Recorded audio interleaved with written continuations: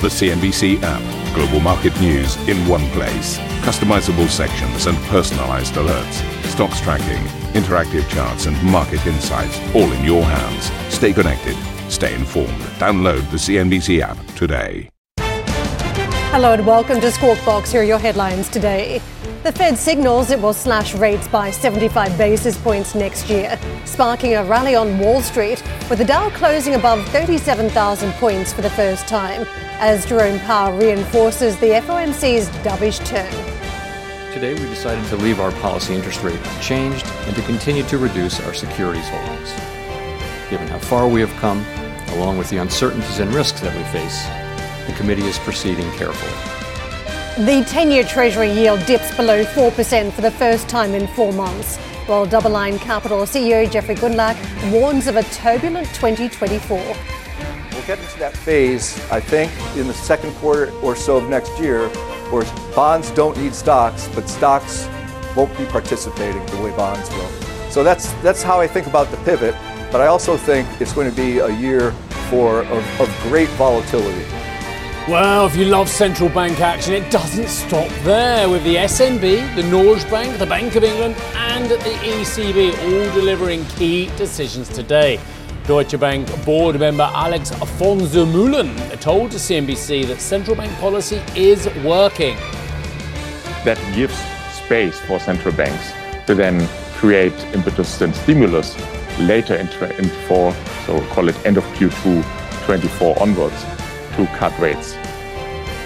And European leaders meeting in Brussels today with additional funding for Ukraine top of the agenda amid stiff opposition from Hungary.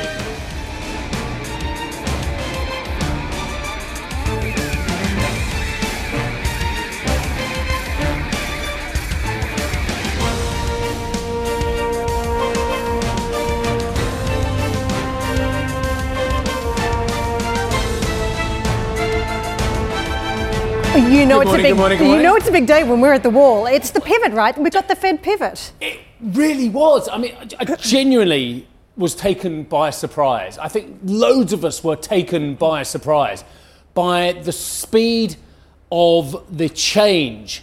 I think we got one thing right. I got one thing right. The rate was not going to move. I mean, everyone knew that. That was the slam dunk, 100% to that one. But the language from Jay Powell, the change in the dot plot was quite extraordinary. It was the biggest pivot, pirouette, call it what you like, that we've seen in central bank action, certainly this year and maybe in a lot longer. We saw in the lead up, though, I think the messaging was very, very interesting. Some market participants are saying, look, we're probably unlikely to get the Fed talking a lot about the rate cut scenario next year because they don't want the market to put in more rate cuts than what they already have. So they might be more hawkish, if anything. But others were saying, look, they've got to start recalibrating. They've got to start signaling if they are going to be cutting. That's going to be happening soon. But it was much sooner, I think. I think many of us didn't necessarily expect it this month in December. Everything about it, because we were analysing this time yesterday the CPI data as well. The core figure is still at 4%. There are still elements of the complex that is inflation and core inflation in the States that is still remarkably high. The core inflation, the service sector, the shelter side, the wage side of the equation. There are a lot of issues here where people still think it's a little bit too hot. And the thing that changed the most for me is the fact that Jay Powell isn't worried about the excitement in the bond market, isn't worried about the excitement in the 2 to 5 to 10 year as well, the 10-year plummeting yield there as well, which he has previously talked about his concern about markets staying tighter in terms of doing the work for the Fed when we got to 5%. Yeah. Now we're circa 4%. A lot of us thought, I thought genuinely that actually that would mean that he has to be more terse in his language, but quite the opposite. He doesn't seem to care. It's a dual mandate. That was the message that came through. It's not a solo focus on one aspect being inflation. Unemployment matters too. That came through clearly. And I know some banks must be somewhat relieved that also pulled forward their expectations. Remember those sitting out in the marketplace saying the fourth quarter is when we'll see the first rate cuts next year. Those assumptions were moved just ahead of the Fed. I'm sure some of those banks are relieved, and I think everyone knows which bank that is. But what we saw certainly signalling yesterday around 2024. The only thing I will add is this is such a swift turnaround. And again, I don't mean to be a donkey about this. I don't mean to be miserable and grumpy about it. But the Fed has moved so aggressively in its language, to my mind, and we'll get the views of some brilliant experts later on. They're all queued up. But does that mean the Fed's worried about something? Now, I know everyone's looking at the inflation story saying, yay, defeated, yay, transitory, maybe it was. Well, after 500 basis points of hikes, funny how the transitory's back again. But has the Fed seen something in the data, because it has the most data points than anyone else, that it's worried about? If so, because why else would you move so swiftly on such a pivot? At this point, you just have to relax and enjoy the Santa Claus rally, don't you? We've got it on markets. We've got it, equity stocks, another momentum leg higher here. So Santa Claus rally very much intact at this point. And we got it on the bond side, didn't we? The rally that all those market participants have been positioning around. Well, in case you missed it, the Fed held rates at a 22-year high Wednesday. But fresh forecast gave a more dovish outlook for the future rate path. The dot plot summary showed the FOMC members believe the central bank is finished hiking. Policymakers expect 75 basis points of cuts next year and a further percentage point in 2025. Markets went even further than the dot plot in the wake of yesterday's decision, pricing in 150 basis points of cuts in the next 12 months. And of course, that was always one of the key risks the markets would move again more aggressively. Yeah, well, the Fed chair, Jerome Powell, as we've been talking about, said policymakers do not expect further hikes to be needed. We decided to leave our policy interest rate unchanged and to continue to reduce our securities holdings. Given how far we have come, along with the uncertainties and risks that we face, the committee is proceeding carefully. We will make decisions about the extent of any additional policy firming and how long policy will remain restrictive based on the totality of the incoming data, the evolving outlook, and the balance of risks.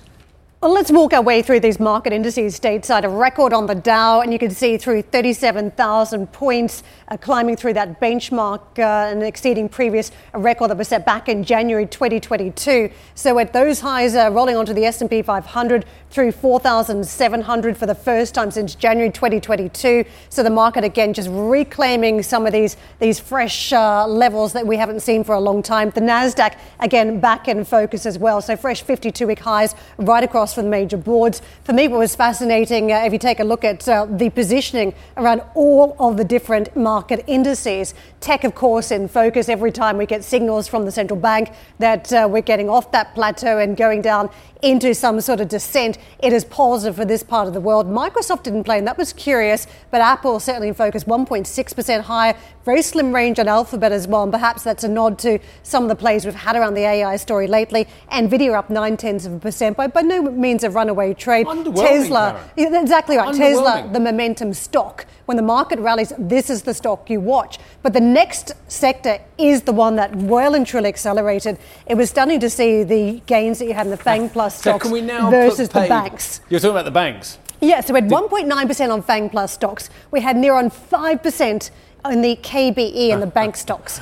Well, this is amazing. And there was other thing, the Russell 2000 was surging as well. But because, look at this, Bank of America up 4.2%. 4.25%. Who is it? Next time we go to the start of the rate hiking cycle, who is that person who says, oh, the banks do much, much better at the start of a hiking cycle, and now the banks are seeing such relief that we're perhaps at the end of the rate hiking cycle, and perhaps we're going to see a rate cutting cycle, which is again the same argument I have every time we see the start of a hike cycle, that actually, because of the concern about the economy and the delinquencies, that's what weighs on these banks rather than the express increase in the net interest margin. It's a tightrope, isn't it? And almost Goldilocks here, where you want the margin expansion story to plump up those NIMs, but you don't want the provisioning to be ramping up because of all those non-performing loans. And I think what we've had, it has been Goldilocks. The margins have been pretty good. A little bit of demand has fallen away, but you've also seen some of these banks Goldilocks on their share price performance. True, but on the positioning, it's not like we've had going into other cycles where the banks have been extraordinarily concerned about everything souring in the portfolio.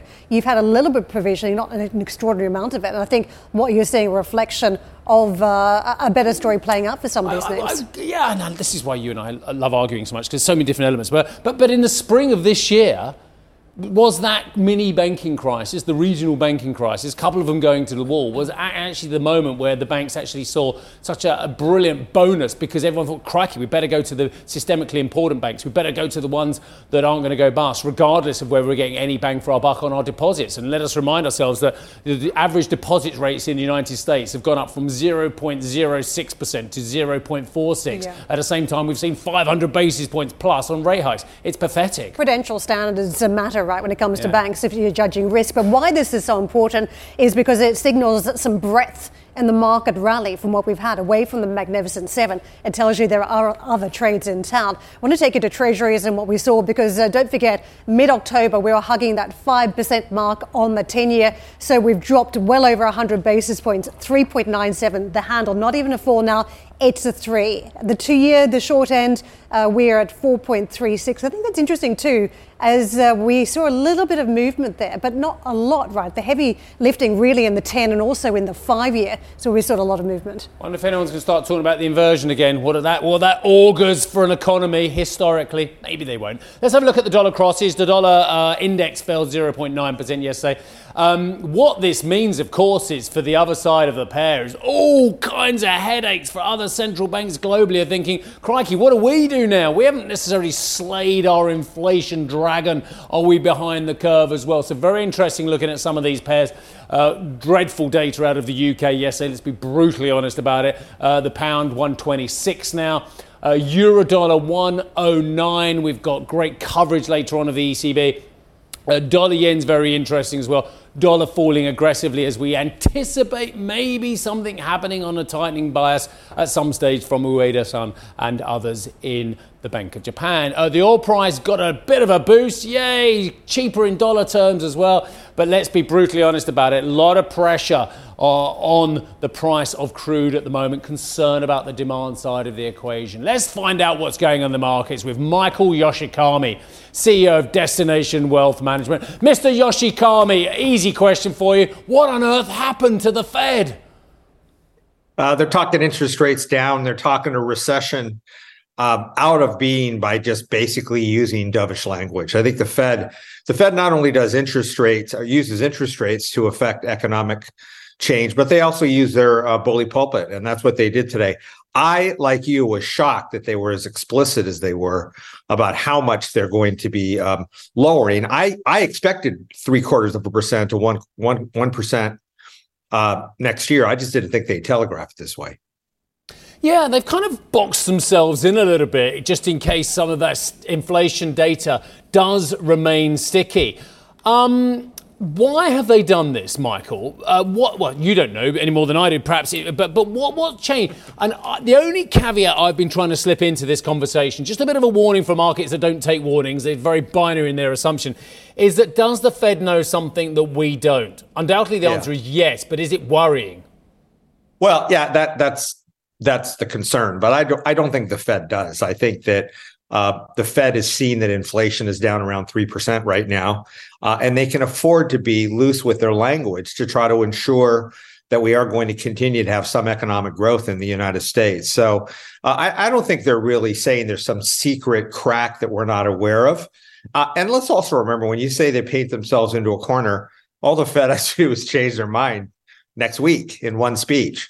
So they are notoriously what I would call serial pivoters from one action to another action. So I think this is what they think is going to be helpful to kind of spur the economy so we don't go into a recession. And if, in fact, it's necessary, I think they will actually cut rates and continue to talk interest rates down. Michael, you know better than I do that they can't just do that. They can't change their mind in a speech next week, because this is all about credibility. And when a central they change their mind Steve, they change their mind all the time. Sure, but they've just changed their mind now. The biggest pivot we've seen in over a year, and possibly a couple of years. Yeah. And what might happen? Let's say they're wrong. Okay. Let's say actually inflation comes in hot. You know what Powell's going to say? He's going to say, after looking at data, we continue to analyze risks in the market, and we will adjust our perspective based on these new inflation numbers, and they'll just change what they're going to do. I don't think you can trust anything the Fed is saying going forward, I think it's just one of the inputs, but you have to look at the economy, not really what the Fed is doing, because they're just trying to manage the economy. And like you said, Steve, you and I and the Fed, we all know basically the same thing. I mean, it's all guessing at this point. Michael, can we talk about the market consequences? Because those who are saying that the first quarter next year in terms of a rate cut and more aggressive out there in the marketplace, they were looking wrongly placed about 24 hours ago. Now that we've got signals that there are rate cuts coming, those that were more aggressive around a pivot have been correctly positioned. So what do we do with the rally from here? Well, I think the rally is sustainable as long as inflation stays down. In the United States, it's the holiday season, right? So I think well, I guess everywhere it's holiday season, where we want to see what the retail sales numbers look like. Wage growth is good here. Earnings expansion is good right now. Employment numbers are good. Will retail sales continue to plug along to help offset what's happening in the housing market? So I think we have to look at the economic numbers really to see what the Fed is going to do going forward. And I think this quarter and the next 60 days is going to be very, very important, Karen. What do we do in terms of market positioning, though? I mentioned the banks certainly got a leg high yesterday. Tech, it was curious. Have they run out of steam? Do we need to think about some of the laggards out there now? Yeah, the point you guys made earlier about how interest rates go up, we say wonderful, net interest margins. Interest rates go down, we say wonderful, the banks are looking at a better economy. That's why you have to take these sort of predictions with a grain of salt. But I think from a positioning standpoint, the sectors that we think make sense, not obviously, but our technology, our financial services. I do think you have to be careful. So dividend-oriented staples and pharmaceuticals that have really been a pretty horrible performing asset class. But those dividends are going to start to look a lot more appealing if the 10-year treasury is at 3.5 than if the 10-year treasury is at 5. So dividends are going to matter, I think, going into a lower interest rate environment, if in fact that's what happens. Michael, there's been a real tug of war in investing. I think it's fair to say in the last number of months, where investors now been looking at fixed income, saying that has been the trade that they are positioning around for 2024. But did we just get most of the work done for us in the past 24 hours? Has that trade already just been unlocked where the market thought they'd have to sit on it for a little bit longer than what we've just had? Yeah, well, I think you're talking about duration risk, duration bets, right? So we've actually, in some cases, actually increased our duration. In fact, just recently we did increase our duration because we think interest rates are going down. So I don't think the bond rally is over. I think there are still enough people skeptical enough to keep the 10-year treasury above 4%. But if the Fed does follow through, you're going to see a huge bond rally, and cash, which has been so wonderful, won't look quite so appealing if bond investments go up 5%, plus you get a 5% interest rate. Michael, why? I don't know which sector to pick. Okay, I'll ask all three. Why underweight energy, utilities, and consumer discretionary? There you go. Because I'm not convinced that the economy is going to scream forward. So consumer discretionary, I think, is an area, like automakers, for example, is consumer discretionary. I think they're going to continue, or they're going to struggle in a slower environment. And I think energy is, if in fact the economies in the world are slowing down, and we certainly know China is slowing down, plus what's happening in Europe and United States, inflation rate going down, I think there's going to be pressure on energy prices. And I think you've already started to see that. Energy prices, I think, if I'm not mistaken, hit a 4 or 5 month low here just recently. So I think there's still going to be softness in the energy market. And I think that's going to be completely related to the slowdown in global economy. Michael, just a deeper dive into China as we get set up for next year. It wasn't the story to trade in 2023. Do you expect any improvements next year? No, I don't. I'm very connected with people in China, as you are, Karen, when you were in Singapore. I just think there's real systemic problems in China. We have a philosophical government versus a financially focused government. We have a housing market that is really kind of blowing up. I was talking to someone in China the other day. Their apartment actually went down 10%. In China, real estate doesn't go down. It is now. So I think China's going to struggle, and I think it's going to impact surrounding regions as well. Michael, we've got to do that trip again in 2024. We've got to head back to Singapore and dive into the China story together. Michael Yoshikami with us, CEO, Destination Wealth Management. Coming up on the show, it's a central bank bonanza with decisions on the way from the BOE, ECB, SNB and Norges Bank. We'll get you set up with what to expect after the break. Sylvia will be in Brussels as EU leaders gather for the last time this year to hash out aid for Ukraine. And we'll hear exclusively from Deutsche Bank's Alex von Zermühlen after Germany's governing coalition finally approved a draft budget.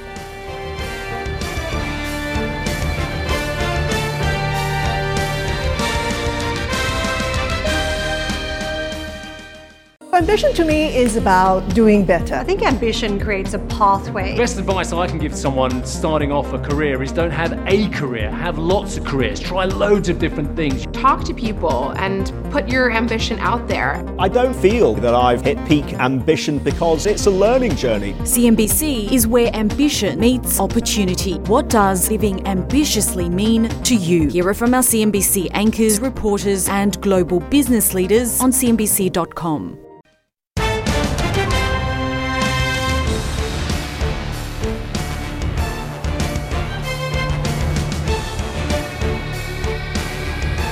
So that was the Fed. Now we're counting down to the Bank of England's rate decision today, with the central bank all but certain to hold rates after worse than expected growth data on Wednesday showed a 0.3% contraction in the UK economy in October. According to a Reuters poll, analysts expect the Bank of England to begin cutting rates in the second quarter, whilst markets are pricing more than a full percentage point of cuts through next year.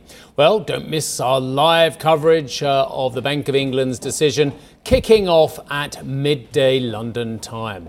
We'll also be closely watching two more central bank decisions this morning. 9:30 Central European time, we'll hear from the SNB, the Swiss National Bank, widely expected to keep rates on hold for the second straight meeting. Then, half an hour later, the Norges Bank will reveal its own decision, with a Reuters poll showing a narrow majority of analysts expecting rates to remain on hold. Both central bank governors will join CNBC to explain their decisions later today. So the big question is whether the Fed will pass on that baton. There is the big one coming too. The ECB makes its last rate decision of the year at 14:15 CET.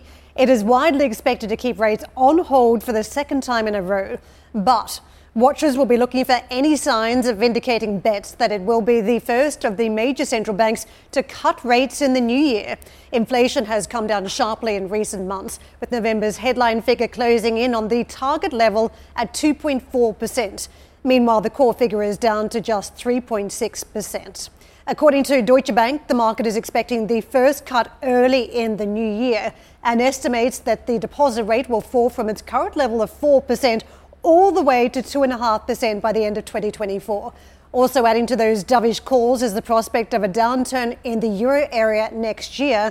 The ECB is widely expected to dial back its growth expectations when it publishes its latest forecast today. Let's get out to Annetta for more from Frankfurt. Annetta, big question I think for markets is whether we get a Christine Lagarde pivot as well today over at the ECB. I think those analysts are a little bit over optimistic about the ECB's tendency to actually signal rate cuts as soon as March next year. What we are expecting to hear from them, that they're sticking on their data dependency approach, and that when the data is ripe, so to say, and we are over that tricky winter period, because that could push inflation again higher, and core inflation and the trend of core inflation is still far too high for the taste of the ECB to actually signal rate cuts, as I said, as soon as March. So I think we still need a bit of patience, but then the ECB should be acting, of course, because an overshooting of the rate hiking is also not warranted, given what it means for the economy and also for a potential lowering of inflation expectation. That is something what should be prevented, of course, as well. I think what we get today is a discussion, or perhaps even a decision, of an early end to the reinvestment of the PEP program. That's all a bit technical now, now. But the move to end that early is also a signaling that the next big thing will be a rate cut, because you should end the reinvestments before you go into the rate cutting cycle. Otherwise, you have like different signals coming from monetary policy effects on the market. So, and I think that is what we should get today as an early sign that things are going to move in the cutting direction. Yesterday evening, I caught up with the board member of Deutsche Bank, Alex von zu Mühlen, who is responsible for Germany, for Asia. So he has a global view on things, and also what monetary policy, the interest rate mean for the banks and the financial industry as such. And because of course it's so important, and it has been such a support for banks' profitability, the higher rates. I had to ask him as well what it will mean for the industry if the central banks now go in the reverse direction, and perhaps even on a fast move in the reverse direction. So ask him what the potential cutting cycle means for the bank. The fact that interest rates can rise or can reduce is an ordinary course of action, and is part of a prudent risk management that the bank and other capital market participants need to do. You're right, it has created tailwind for the financial industry more broadly, but one should also say it had created a significant headwind in the 10 years before, when in particular in the Eurozone we've been operating with a negative interest rate environment that obviously has burdened quite a heavy cost on the industry. I think the expectation that interest rates and central bank rates, to be precise, will be cut over the course of 2024 is a realistic one. The good news is that monetary policy does work. It does function. We've seen a sharp decline of inflation in the Western world over the last couple of quarters, and that gives space for central banks to then create impetus and stimulus later in 2024, so call it end of Q2 24 onwards, to cut rates furthermore. For us as a bank, that means obviously that our pricing of activities, both on the asset and liability side, need to continue accordingly. But I think it's also important to say that whilst currently the market expectation is quite consensus oriented that central bank rates will be cut, one should not lose the eye of the fact that there are still risk factors that might lead to a deviation from the expected interest rate path. And the most obvious one being, should inflation, the genie indeed not have been successfully put back into the bottle, then the scope for central banks to cut rates swiftly will be very limited. But if let's stick to the scenario, rates will be cut. Will that also be positive in your view, for consumption, for broader economic outlook, and also for M&A activity? I think it will depend not only where interest rates will be on the short end, i.e. defined by central banks, but also on the long end, and then where inflation will sit. If you look at today's environment, with inflation have come down quite a bit and interest rates being where we are, for the first time in a long time, we're dealing with a positive real rate environment in the Eurozone. And as one would expect, this has been slowing indeed the speed of circulation of money, and it does lead to a deterioration of consumption. So depending on inflation and the expected level of inflation, a reduction of central bank rates should usually lead to an improvement of consumption. At least that is the expectation. But we also need to be realistic that the sensitivity or the reaction level in the Eurozone to a move of interest rates with respect to consumption usually has not been as high as in other locations, like in the US, where the effect of leverage on a private individual level is historically much higher than in Europe. So as I said before, today it's not the time and not the session of the ECB that will most likely bring us a clear path of interest rate cuts for next year. But I think today is the day when we are going to hear perhaps an early end to the PEP reinvestment cycle, but also perhaps an outlook for next year, given that the Fed has moved a step ahead in signaling rate cuts. The ECB might refrain from it because it's not their style. It's not their forward guidance on rates. What they have been doing all the months now in the past, ever since they scrapped forward guidance, is to say they are data dependent. And again, today we are going to get a round of staff projections which most likely will see a severe downward reaction of economic growth projections. And in March, there is more visibility how inflation is actually panning out. Especially unit labor costs are a concern to the ECB because those are on the rise.